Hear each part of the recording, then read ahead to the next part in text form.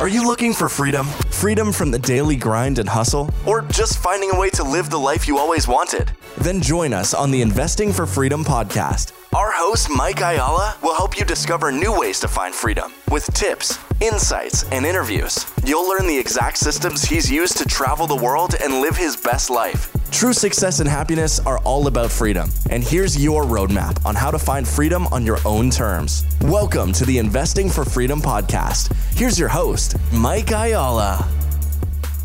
Thank you for joining me on the Investing for Freedom podcast. Today, I'm super excited to have this conversation with a good friend of mine, Justin Skinner.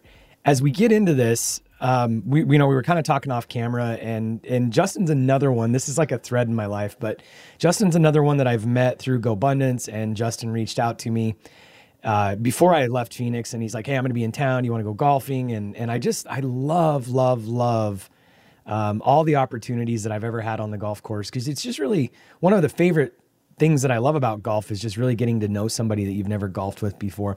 But what's cool is that like every single time, I think it's just the people that belong in GoBundance or that join GoBundance, but then also, really connecting over a 4 or 5 hour game of golf, depending on, whether you're as bad as me or not. I just love that time because it seems like the evolution of the relationship just continues. And so when we were talking off camera, Justin has a book called The Professional Failure, and he has a podcast around the same thread, which we'll get into. But that's one of the things that I really love about, people like Justin. And as he was talking, I was asking him why he named the book what he did. And I really resonate with this. I remember one of my mentors telling me early on, I think this was, he was actually a general contractor, and he said to me, the only bad decision is indecision. And he was talking about, people that are scared to make decisions and choices. And Norman Schwarzkopf made the same phrase about, one of the things that made his boss successful and that made him successful was not being scared to move forward and fail, and knowing that you've built such an amazing team around you that even if you make the wrong decision, or even if things don't work out the way you planned, that team will take that decision and make it good. And so I love Justin's book, which again, we'll get into. The on the cover, it says, using the gift of failures to better yourself and those around you. And I'll let Justin kind of chime in on this, but that's one of the things I remember reading. I think it was John Maxwell's book, Failing Forward, years ago. And so I just totally resonate with this because I think so many people are so scared to make mistakes in life that they're just frozen and they stay where they're at. And that's what gets your butt planted on the couch. And I think it's him who makes mistakes faster and adjusts faster that wins. Justin, thanks for being on the show. Absolutely. Hey, thanks for having me. I've been a fan of the show for a long time, so it's an honor to be here. Cool. Well, let's start off with the podcast, because I was I recorded with you, and actually by the time this launches, yours will have launched a couple weeks ago. So let's start there. Tell me about the podcast. Yeah, I just wanted to start I know we briefly talked about how, just the topic of failures can be taboo. And I know so many people are just weighed down by failures. But wanted to start the podcast to kind of pull stories of failures out from people and the lessons they learn. Because I know there are certain people that resonate with certain people, and there's certain stories. And so I feel like everyone and anyone who has been successful has some sort of story of failure. So I just kind of wanted to put that into a form, and it's almost, I feel like a journal. It's another learning experience for me, because I hear these stories and from people that I know and I'm close to, and then other people I'm just meeting. But really every episode, I feel like I'm learning something new. I'm learning just a new perspective on something, whether it be business, life, motherhood, fatherhood, whatever it is. So it's been really fun to start that. And here we are, like 26, 27 episodes in on our way to 100, and we'll see where it goes from there. This really has nothing to do with you or I, other than, we took the plunge and started it. But on that thread too, I just can't say it enough or reiterate enough what you just said. Since launching the Investing for Freedom podcast, if you're listening out there and you're thinking about launching a podcast, obviously we don't want to take it lightly, because once you get started, you need to be committed to it and everything else. But I love what you just said, because I'm on episode 230 or something. I don't even know. And I've been thinking about this so much. You cannot have a 45-minute conversation with someone and not, connect with them on a deeper level. And you can't tell me that even podcasts that I've been on or people that I've had on my show that I don't know, which isn't very many, but after 45 minutes, it's not like I can't remember, I can't forget you. That's the reality. And you get to connect on such a deep, intimate level. And so I just wanted to throw that out there because when you're talking about it, just, you're on episode 20 something, and it's, to your point, like, it's just such an amazing way to get to know people. And also for both of you to just share your gift with the world. So for anybody that's listening, just make it happen. And I think, again, don't be scared. And I think this will probably be a thread today because it's your show. Don't be scared of the things that are going to go wrong. We spend so much time looking at, what if nobody shows up and what if nobody listens and all of these things. And the reality is it's probably going to go so much better than what you were planning, right? For sure. Yeah. And I think that's so good because I'll tell you a secret. When I started the podcast, when I wrote the book, I was scared. I was nervous. I was like, does anyone care? Is anyone going to read it? Is anyone going to listen? But I think the key to all of it, and for anyone listening, is that it's not about the result. It's not about who's listening. Honestly, it's about the journey through that. And I think you can see that thread back in the podcast when I start. I'm still not perfect, and I probably won't ever be perfect in the podcasting world or book writing world, but my book's not perfect. My podcast isn't perfect. But at the end of the day, I don't care because, it's about meeting people. It's about that journey. It's about documenting other people's lives and their stories and ultimately, hopefully encouraging others to action. Yeah. I remember it was before I started my podcast. So this was probably 2.5, 3 years ago. And I went to a speaking event with Sean Stevenson, who I had met through GoBundance. He was an amazing, amazing human. He ended up passing away just a few days after that speaking engagement. But I remember one of the guys that was speaking there, he had his iPhone and he pulled his iPhone out and he said, "This is the new 3x5 stage." And it was just one of those weekends where it was like, it just reinforced everything that I'd kind of been thinking. And I think we have to be aware and cognizant of the changes and the timing that we're in.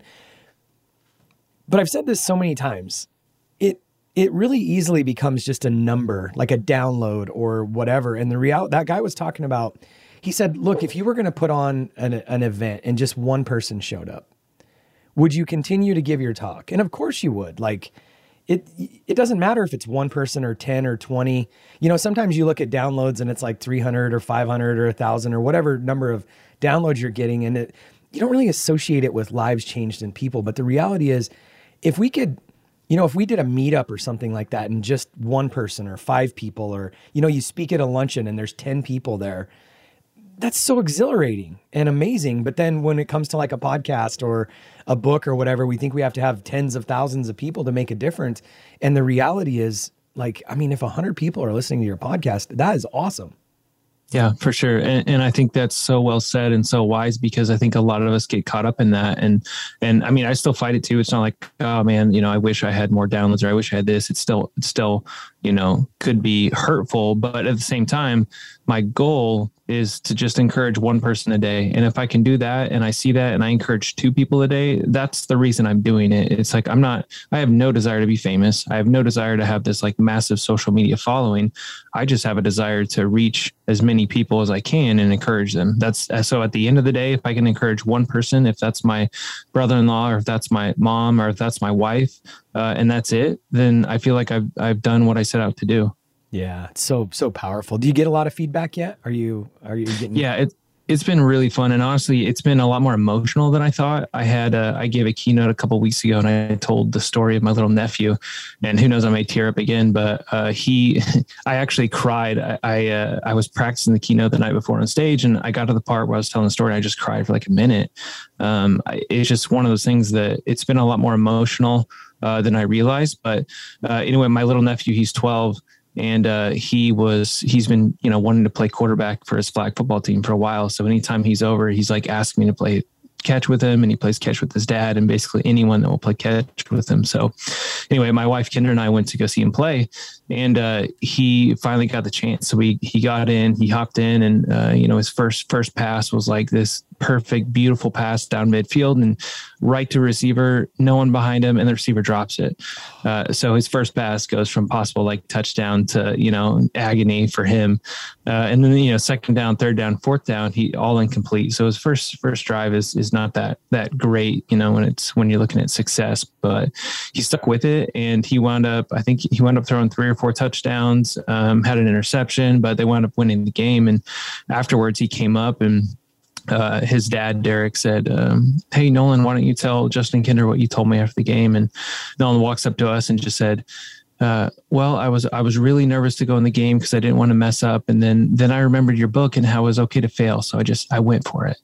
And that kind of stuff is, like I said, a lot more emotional than what I thought. But really that trajectory, if a kid can get it at 12, that, man, I need to face failure head on. And I'm not a failure if I don't do well, but it's more about the doing.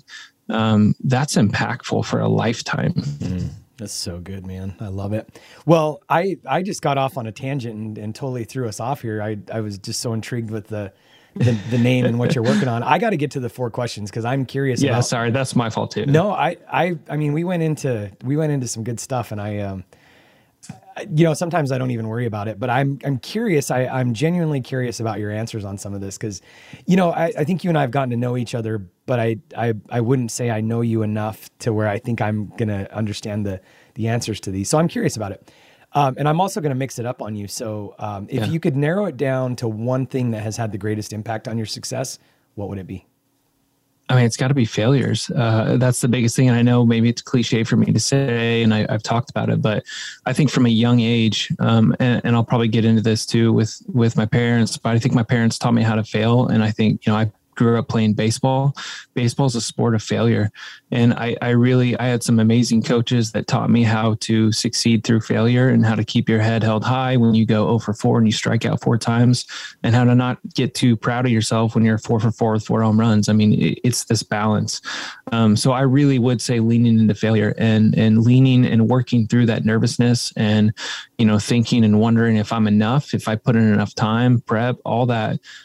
Just being able to work through that and face the fear of failure head on, I think has helped me more than anything. That's awesome. I love it. What is the single piece of advice you find yourself sharing the most?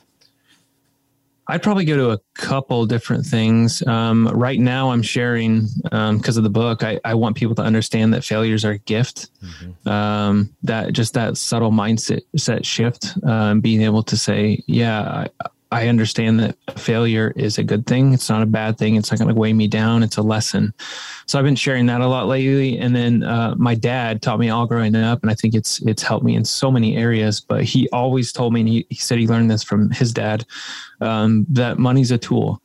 And he told me that over and over and over again. He said, you can use money for good or you can use it for evil. It's your choice. And I know growing up in the Midwest, we're in the Bible Belt and we hear a lot, and there are certain people that, say money's evil, don't chase money, all this stuff. But I just don't think it's true. I think that money has a purpose, and, having money definitely gives you certain benefits in this world. But you can also steward that money well, and you can use that money to bless others, or you can use it to be a tyrant and, take as much as you can. But I just choose not to live that way. I love that. And one of my mentors, Chris Harder, who I've just learned so much from about, I thought I had a good relationship with money, but this guy has really taught me from an energetic standpoint, how powerful money can be. And I love that you kind of tied that in. I think his tagline is something like, when good people make good money, they accomplish great things. And it's so true. And Chris has taught me a lot about the energy around money. And, one of the things that I've really been thinking about the last couple of years too, and you just kind of, brought this back up for me. I think money just kind of magnifies what already exists. I don't think money's not even really a thing. It's an exchange, right? And so if I'm an asshole, or if I'm like, a greedy person or whatever, just because I have more money or less money doesn't really change, who I am. I think it just kind of magnifies it. And so I love that. And I appreciate you sharing it. Yeah, I fully believe that money just magnifies what you are. Whether, if you get a ton of money, and I've seen it a couple different times, people don't have money and they get money, and it just brings out a bad side of them. So I do think there's a lot to working on your character before you come into a lot of money. I think it makes a big difference. Yeah. Well, and this is cliche as you kind of mentioned earlier too, but that's the whole lottery thing, right? That's why people that, win the lottery, most of them don't keep it because they haven't built that character. They don't really know, they didn't go through the steps that it took in order to earn that level of energy and commitment and knowledge and information, and how do you protect that, and the relationships and all of the above. And so there's nothing wrong with the lottery. It's It's just, it's a shortcut and you didn't learn the character along the way. Exactly. Yeah, it's well said. All right. What was your greatest setback and what did you learn from it? Yeah. So this goes back to baseball, and I had wanted to play professional baseball my entire life. And I know that's the dream of, a lot of young boys. And, I always heard it growing up, well, you better be careful. There's only a certain percentage that make it. I just didn't care. So that was my goal from the time I was 2, and my dad introduced me to baseball. My dad was awesome. He would come home and, he'd get off at 5 and he'd play catch with me as long as I wanted, or he'd throw pop flies. So I just always had that strong connection with my dad. But I just always wanted to play professional baseball. That was what I had in my head. One of my best friends growing up was a high draft pick, for the Tampa Bay Devil Rays. So I just assumed we were going to follow in the same footsteps. But anyway, wound up playing in middle school, high school, had some success, wound up getting recruited to play in college. And I felt like everything was leading up. I'd had a really good junior year. I went and played in the Alaskan Baseball League, which I don't know if you're familiar with that, but I spent a summer in Alaska and played in, the league with, Barry Bonds and some of these big name baseball players. They're all over the stadium. So had a really good summer and made the All-Star team. Our team wound up winning the championships. We just had an amazing group of guys. And actually I was the 5-hole hitter. The 2, 3, 4, 6, 7, and 8-hole guys all got drafted that year. But for some reason, I'll spoil it, but I didn't wind up getting drafted. But anyway, towards the end of my senior year, wound up getting a tryout with the Cubs and had some interest. And so the tryout went well, and the scout, came to me and said, we like you. I'm going to call you on draft day. Here's your draft number. So I just think all the stars are aligning. I think doors are opening. My wife, Kendra, and I were just newly married. So we're talking through what it looks like to travel and what that's going to look like for our marriage. And then the draft day rolls around, and, I knew I wasn't going to be a high draft pick, but I really didn't care. I just needed a chance because, there wasn't any doubt in my mind that I was going to play professionally. And the draft comes and it's, gets to around 30 or 33. And I'm at home. I lived with 4 or 5 other baseball guys. They were gone. But the draft comes and the Cubs wound up drafting this high school catcher. And he was, probably 40 pounds lighter and, didn't hit 300 in high school. And at that point, I just knew that it wasn't going to happen. So I literally just shut my laptop and I cried. And for like 5 minutes, I literally just sat there and cried. But it was one of the first real crushing moments of like, man, am I a failure? Have I wasted 18 years of my life sacrificing and chasing this? And it was a good moment. I wouldn't change it looking back.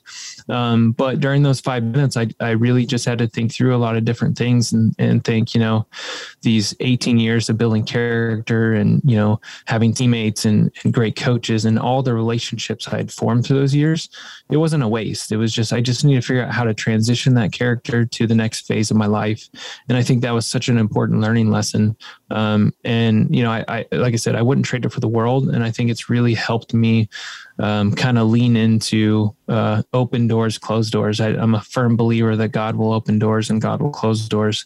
And I really think that solidified that for me at that time. And at the time I didn't know, and I was confused and I was angry and I was mad, but looking back, it orchestrated for the best for me and for Kendra. I'm curious, how did Kendra, you guys were newly married at that point in time. How'd that all play out? Because that's tough on you, right? Yeah, it was really tough. She was really supportive. She didn't, it wasn't like she encouraged me to, she's like, go play independent ball. I had opportunities to go play independent ball. I just didn't want to. I had a peace about not playing. And the whole time, Kendra's like, I'll travel, I'll do whatever you want, whatever you need to do. But for some reason, I just knew that wasn't the right path, even though that's what I wanted. Like I said, I had this peace, and I'm really trying to lean more into that and learn to follow that peace through decisions and not necessarily what's the shiniest thing.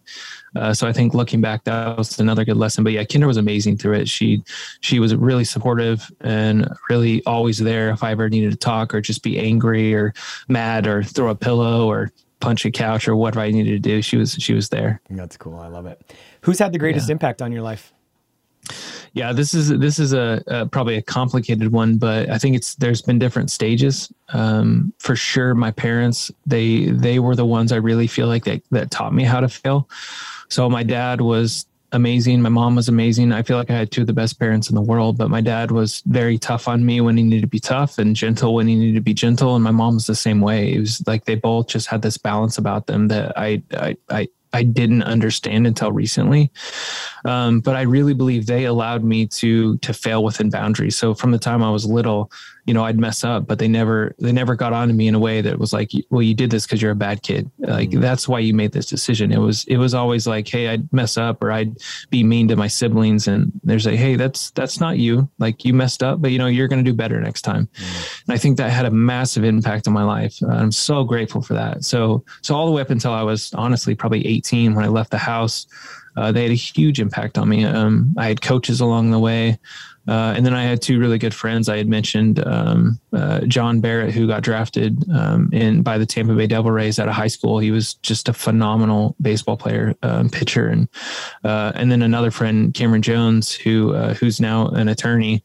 But they were both two really high character guys that I went through life with. We're still going through life now, but they were always there to kind of reel me back in. If I made a bad decision, it was like, hey, it's okay. We're not going to go down that path. So having three guys or two guys around me and kind of that trio to go through high school and college was invaluable. And I'm so grateful that to this day. And then, lastly, but it is my wife. I mean, we've been married for 14 years now, and I think she's opened my eyes to things that I could never learn from my parents or, two good friends. I think she's really taught me how to be more empathetic and lean into, maybe understanding people in a better way. Because to be completely honest, I'm a very hard person, and, I was always one of those people that's like, try harder, no excuses. And I had no sympathy or empathy for anyone. And I think she's really helped me see that. And she's really helped me grow, from a spiritual standpoint too, and lean into maybe trusting my spiritual leanings more than what I had in the past. So she's been invaluable. And I'd say even to this day and right now, she's probably the best mentor I have in my life. Wow. That's amazing, man. That's pretty powerful. Does she know that? I think I can work on telling her that more, but I hope she knows it. I just need to, one thing I've been trying to do more of is like write her one sticky note every morning. And I'm terrible at it because I need to get in the habit of it. Just a little note that says, thank you. I love you. Thank you for making breakfast, or thank you. So it's just amazing to wake up next to you. Like little things like that, where I feel like I don't need those. I'm trying to learn how to love her in that way. And it goes back to the 5 Love Languages book, if you've ever read that, but it's hard because it's outside of my habits. But I'm really trying to do better about that. So it would be good to ask her. I'm actually going to interview on my podcast. So I'll ask her that question and we'll see what she says. That's really cool. That's one of the things that I love about, this, and I think, probably a big part of the audience knows it too, but Kara and I run a couples mastermind, and I'll tell you, it's probably, of all the things that we do and have done, the businesses, the investing, the podcast, all the communities, I think it's my favorite thing because of what you just, GoBundance is great because like a lot of times we get into these masterminds and it's very focused on, learn how to raise money or real estate or, business or whatever it is, online marketing. GoBundance is awesome because, there's all these pillars and we really get to see that other side. And so when you hear, when I hear a Justin Skinner say what you just said about your wife and her being your greatest mentor, and, I'm part of Front Row Dads, and that's another amazing organization that, every time I go there, it's just a whole bunch of guys trying to become a better version of themselves. And so we get that in GoBundance and we get that with Front Row Dads. But the reason why I guess I'm kind of camping on this is, I've said this so many times too, with Kara. I think like Kara saved me, not like in the way that like, God saved me, but she like saved me as a human because I was in a bad way, man. And, when your wife is one of the people that has had the greatest impact on your life and the way that you said that, like it jerks on something in my heart. And again, that's what I I love so much, working in the couples mastermind, because so many times we're going through life and, we're doing life, and you got your career and she's got her career. And, it's very seldom do you get to come together and really work on the deep parts like that. And so I don't know, that just did something for me, man. It's pretty cool. Yeah.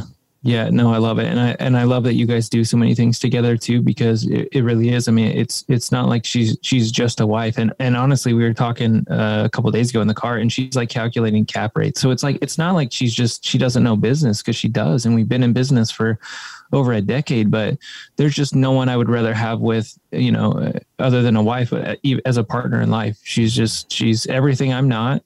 And I think that's what a good marriage is. So good, man. I love it. Congrats. Hey, thanks. Yeah, Thanks. It's really cool. She's pretty awesome. Yeah, it's pretty cool.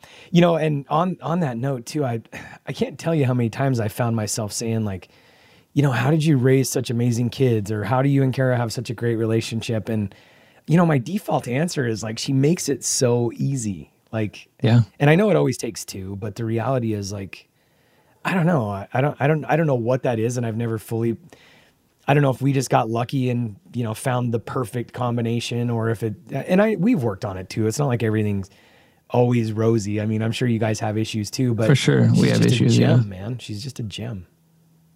Yeah. And I think too, it's important. And I know you said it takes two, but I've seen wives that are very sacrificial and they do a lot, but the husbands don't see it and they take it for granted, and it doesn't work. So I do think it does take two, and it's kudos to you for seeing it too. Cause, I fully believe that as a man, we're as a man in a marriage, we're called to bring the best out of our wives. And that's not an easy task. And I am not perfect by it. And I've been struggling to figure out how to do that for the last 14 years, but hopefully I'm just getting a little bit better every day. With it. And that's the goal, to really bring her out and make her the best that she could ever be. So good, man. It's so good. I love it. Okay. So I guess this is another spoiler, but I'm really curious about this sabbatical that you're taking, and then we'll get into what you actually do. Cause nobody even knows what your job is or career or anything else, which half the time, that's kind of like everybody always, so what do you do? Well, it doesn't really matter. I want to know about Justin. So let's talk about the sabbatical, and then we'll get into your guys' business and everything else.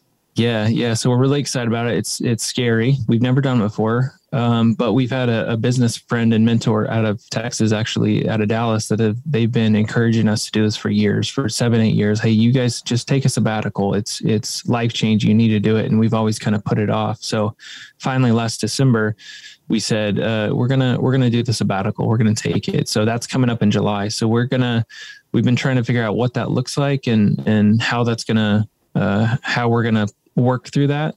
And by work, I mean, not work. Mm-hmm. So we're trying to figure out, what that looks like from a rest standpoint. So if we can read books, if we can do things, but I don't really know we don't really have expectations in it. And that's, we've heard people say, like, don't go in it to get something out of it. Just go into it to learn how to rest, to learn how to unplug. So that's the goal. So I'm really looking forward to it. I'm going to be itchy. I'm going to be like, I know the first couple of weeks, I'm someone who's always going. So I want to be doing something. I want to be productive. So I think it's going to be an interesting change of mindset and mind frame for me to lean into just resting. Yeah, I can imagine, man. And I don't want to get off in the weeds on this, but one of the reasons why I sold my first business, Kara, so this was 2012, and she said, hey, in 10 years from now, when Keaton graduates, our youngest daughter, which is actually now, she's like, I want to take a year off. And that, I was like, okay, great. That sounds like a great idea. But I started really thinking through that, and I started looking at my business, and I'm like, there's no way I can take a year off. And that really set me on a journey of alignment. And the reason why I brought this up too is I think it's really cool that you guys are doing it for a month. I'm thinking about in the Old Testament and the Jewish culture. Well, I shouldn't say the Old Testament, really in Jewish culture, when they get married, they take a year. Yeah. And they just go and get to know each other and everything else. And our society is so, we're so programmed to grind and perform. And the idea of a 40-hour work week it's new. It's relatively new. And that doesn't mean that they didn't work hard back in the day and on the farm and everything else. But the reality is we have this whole other version. And so I'm just so curious about, you know, the concept of the sabbatical, and it's just not normal. Yeah. I like not normal. I just think that's a fun concept, but I think that's part of why I love what you do so much too, because you're even the title of your show, it's investing for freedom. It's not investing to be 100 millionaire. It's not investing to be a billionaire. It's investing for freedom. And I think a lot of guys forget that sometimes. And they think, man, if I just grind for 20 years, I'll sell the company for 50 million and we'll be set. But I want to keep in mind that the whole reason that I started investing and I started personal development is to have my own time. But it's this balance, because as an entrepreneur, you leave the corporate world, you leave a job working for someone maybe you don't like. Then you work for yourself and you turn into that guy that you don't like. So then you're like, you got to be at the office 12 hours a day. You got to be grinding, and you are that guy. Mm-hmm. You're just doing it to yourself. So I think it's really important to figure out, man, I'm investing for freedom. I'm investing for the ability to take a sabbatical, to take off to wherever we want to go for a week. And if Kendra says, hey, I'm feeling tired, let's take a week off, we can do that. And I think that's the important thing to keep. Like, in the end, what's the difference between 5 million and 50 million? What's the difference between 10 and 100? Really, it's like just numbers. Because once you have the freedom, that's the goal. Yeah. Well, and I love the way that you reframe that, because, and we talk about this all the time, but the reality is it's your life. But so many times the things that we think we want, we wake up 3 years, 4 years, 5 years later, and we found ourselves in this scenario. And by the way, it's a constant balance. I mean, I remember, I remember literally drawing on a whiteboard with the guy that's my CEO now. He was my service manager way back in the day. And I remember, we had years where we did 10 million, and then we had years where, just 2 years before that, it was like 6 million. And there's just these huge peaks and valleys. And I remember drawing a line right through the middle of these peaks and valleys. I'm like, let's try to find that line, but it's so hard because, I think balance is probably a lie, but I love the way that you bring this back and really just recenter us, because it's our life and what do we really want? And I think the more we can be cognizant and aware of that. I love what you said too about, just realizing that if you can take a month off, if you ever need to take a week, it's not so big. And what I was thinking about is the first time I did 75 hard, the big epiphany for me was two things. Number one, I can go 75 days without an alcoholic beverage. That was huge for me. But then number two, I was like, I worked out twice a day for 75 days when usually I'm like, oh, I can't work out even once a day because I don't have time and all. It's reframing our mind around it too, right? Yeah. Absolutely. And it's funny. It makes me think. So have you heard of the book called How to Become or Becoming Supernatural? Yes. Okay. Have you read that yet? Yeah. Okay. It is blowing my mind because it's really, they're talking about these studies of these people like literally sitting around, not working out, and then forming muscles and being stronger than people that actually are working out. Yep. And so it goes back to what you just said, the mind shift. And I think that's so important. And it's something I'm trying to learn is, first of all, obviously to believe in yourself, but to believe things can happen. Mm-hmm. And if you can wrap your mind around that and see things and, envision things. And for me, I want to envision rest right now, like for the sabbatical. I want to do the best rest I can possibly do. And I want to imagine myself in that and really lean into that. And then, you can take that to a lot of different areas. But yeah, that book is really pressing my buttons in a lot of different areas right now. Yeah. Joe Dispenza, right? Yeah. Yep. In fact, I listened to that audiobook. I think it's 13 hours or something. I listened to it when I was on 75 hard because I was walking for 45 minutes, usually once a day. And so I listened to that book during that time, and it was so pivotal, for the audience and even you. I don't know you read in the book, but yeah. Ed Milet just had Joe Dispenza on his podcast again for like the fourth time or something. And the most recent episode was so good. Okay. I'll check that out. Really, really good. Man, so much good stuff. And it's funny because sometimes you just never know where the show's going to go, but I'm just so curious too about, I don't know, maybe we do a follow-up after the sabbatical, after you decompress and digest everything. So, on the theme of investing for freedom, what do you do in life that allows you to just take a month off? Yeah, that's funny you ask, because sometimes I don't know what I do either. So I can kind of set the stage. It actually started with another failure, funny enough, but it's just a moment of opening and closing doors. But I was fired I was working for a publishing company, and they let me go one Monday morning. And I could kind of tell it was coming, but like a month earlier, Kendra had quit her job too. And we had been doing some like stock photography on the side, which I don't know if you're familiar with that, but we had been building portfolio and making some royalties. So we said, as soon as she gets to the point of where we're making as much per month that she was making at her job, she quit. So she quits. I get fired a month later. So we go from 2 incomes to 0 in a month. And we sat there and we talked. We said, look, we're gonna start our own thing. We're gonna do it. So we jumped in, found an old building in downtown Springfield, and we reached out to the owners and wound up leasing it. Got a really good deal on the lease. You'll probably you'd laugh at this, but we got like 2,200 square feet for, I think a 2-year lease for $500 a month. So it was dirt cheap, but we just fixed up the inside. We're like, hey, we'll paint, we'll, do some things. So it was awesome. And then about 2-3 years into it, the owner came to us and said, hey, I want to sell the building. You have the first right. Do you want to buy it? And we just, yes, we're going to buy it. We just had a piece again about it to do it. So we wound up having our commercial space. And we had 4 lofts or 3 lofts above us. And we wound up just taking it over. They were all full. And then one person wound up leaving. We turned it into an Airbnb. And then it kind of opened our eyes to the Airbnb world. And we just went down this rabbit hole and just learned as much as we could about Airbnb. And then from there, we made money. And then as we'd make money in the business, we just started pouring into real estate. So we bought more real estate to do more short-term rentals. And so that has given us a ton of freedom to this point. So my favorite vehicle for investing for freedom is real estate. I've lost too much money in the stock market, and I've lost too much money in dumb investments. And I really have settled into real estate as our vehicle, and we just need to learn how to lean into that. I'm curious. You and I spent some time talking about this, but the stock photography thing, you still have that? You still get royalties and stuff on all that?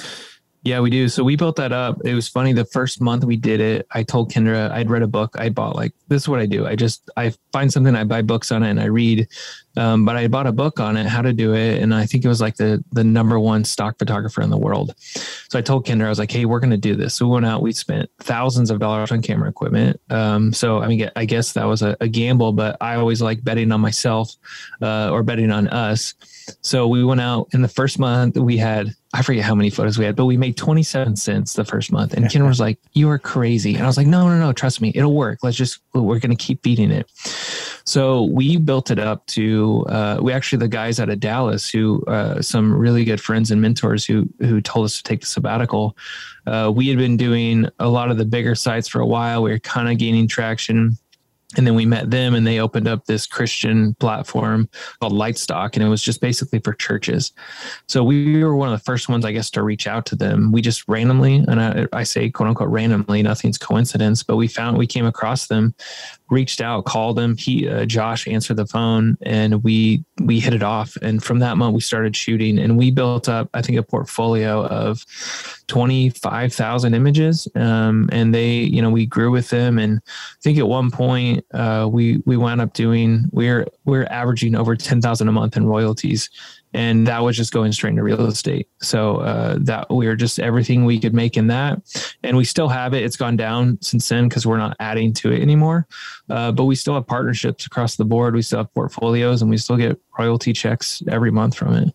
It's so crazy. And I just wanted to, bring that back and point it out because I know you love real estate, but the reality is there's so many ways to make money. And especially when you lean into, like you said that nothing's really a coincidence. And, I think so many times people get this, inspired idea, whatever it's inspired by, whatever you believe out there. And you just get excited about it, but then, you don't push through and it's kind of like you made 27 cents. Yeah. And you kept going, right? You're like, no, trust me. Like when like sometimes you got to just go out there and like you said, bet on yourself, bet on, you guys. I think there's such a valuable lesson in that because so many times it doesn't even matter if it's like not a new idea or nothing, it's not like you invented stock photography. It was just, You bought the book and I love Ecclesiastes says this, there's nothing new under the sun, right? Exactly. I think everything's inspired of God anyway. And so What it does take is some level of commitment and believing and pushing through, whether it's launching the podcast, whether it's writing the book, whether it's doing the stock, whatever it is, like we have to believe and see things through, right? Absolutely. And I think what helped me a lot was both of my grandparents growing up were dairy farmers, and I grew up on a farm. So, I mean, my grandpa always taught me in farming riddles, if you will.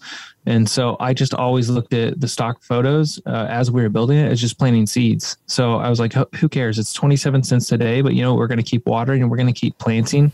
And then 6 months from now, we're going to see what it is. And same thing. You have that like long-term outlook with being present in the moment and knowing what we have to do, which can be tricky at times, can be tricky for some people. But if you can do that, if you can really hone in on being in the present and knowing what you have to do in order to get to where you want to go, I feel like that's where the magic is. Yeah. And I think the other thing too that's interesting, I mean, you bought the book, you met the mentor.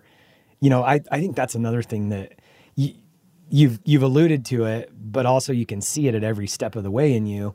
I think people don't rely enough too on, mentors and people around and asking for help too, because the majority of us, number one, don't know how to ask for help. But then a lot of people, I think, don't understand too, that so many people that are successful in life actually just want to help. I mean, look, you wrote a book. It's not like you're, trying to get wealthy off the writing of a book, right? No. And your podcast is definitely not going to probably make you wealthy. You just want to add value. And I think so many people, if they would just stop and realize that there's people like Justin everywhere that just want to help them. Exactly. Yeah. And I think that humility, which kind of we've touched on, but it plays such a big part because I think humility unlocks that. And it's, for some reason, for some people, it's just really hard to ask for help. And it's like, maybe it reflects bad or they think it looks bad on them. But I feel like asking for help has led me to so many fun conversations. And even if it's a temporary, like, oh, you don't know that. I'm like, well, yeah, I don't know. That's why I'm asking. Mm-hmm. Just getting past that initial awkwardness or initial part of someone thinking you're stupid. The amount of conversations and the doors that have opened from asking have been like just invaluable. So good, man. I love it. What are you most excited about? Well, we talked about sabbatical. I'm really excited about that. But honestly, I'm excited. I'm excited to hear more stories of how the podcast or how the book has inspired people to action. Because you kind of touched on it earlier that inaction, I truly believe that inaction is like one of the biggest tools of the devil. Because like you said, you just sit around, you don't do anything. So I want to call people to action through the podcast, through the book. So I'm excited to hear stories from people like, from like my nephew, I had a story of, an 80-year-old guy that wanted to start a podcast. And he said, the book helped motivate him to do that. And he wants to do it now. So I'm all for that. I want to encourage people to action. That's my biggest thing. So I'm definitely excited to hear stories of how that happens. That's so good, man. So anything else you want to touch on that we haven't? Man, I don't know. I feel like we've gone through a lot of stuff, but the only other thing I would say is I know with your podcast too, you're so many more episodes ahead of me, but I think the lives that you've touched without even knowing, like I said, you really don't know me that well, but I started listening to your podcast like early on when I joined GoBundance. So that was 2.5, almost 3 years ago. So I know you've made an impact on my life. So thank you for, everything you've put out and just, you're just a very thoughtful person. You're thoughtful. Same thing. You could be doing better things with your time. I'm sure you've thought it at certain times, but I appreciate you taking the time to put out amazing content, have really cool guests, and do all that. So I'm very appreciative. Well, thanks for the feedback. And I think this is, I don't know that I've ever even asked this, but obviously on this show, we've talked about how important the feedback is. So I'd like to just throw it out there to anybody that's listening. I'm here. I've got a text platform. The text number is 480-531-7519. A lot of times I'm like, text a certain word. You don't even need to text a word. You can reach out and just, chat with me anytime there. And I would appreciate it. And Justin, if people want to reach out to you, where's the best way for them to find you? Yeah, they can find me on Instagram or Twitter. So I'm at Justin C. Skinner. And then you can find the book at Amazon or Barnes and Noble. We just released the Audible a couple of weeks ago. So that's out. So there's plenty of ways. You can find me on LinkedIn. I don't do the texting. I see that everywhere, but I haven't looked into that yet. So, but yeah, feel free to reach out. I'm happy to help any way I can. And I encourage you to the biggest thing, if Mike's podcast or Investing for Freedom has really, encouraged you or encouraged you to action, man, leave a review on his podcast, like write him a note and just say thanks. I think it goes a long way. I appreciate that. Well, I'm excited about your book too. So I don't want to keep going back and forth here, but if you text me the word failure to 480-531-7519, I'm going to give away 10 of Justin's books to the first 10 people that text me. So appreciate you, man. Super nice of you. Yeah. Thanks for being on. Awesome. Thanks for having me. It's been a pleasure. And like I said, if you want to do a follow-up after the sabbatical, I have no idea what it's going to look like. Maybe I won't even want to come back to tech. So I won't guarantee anything.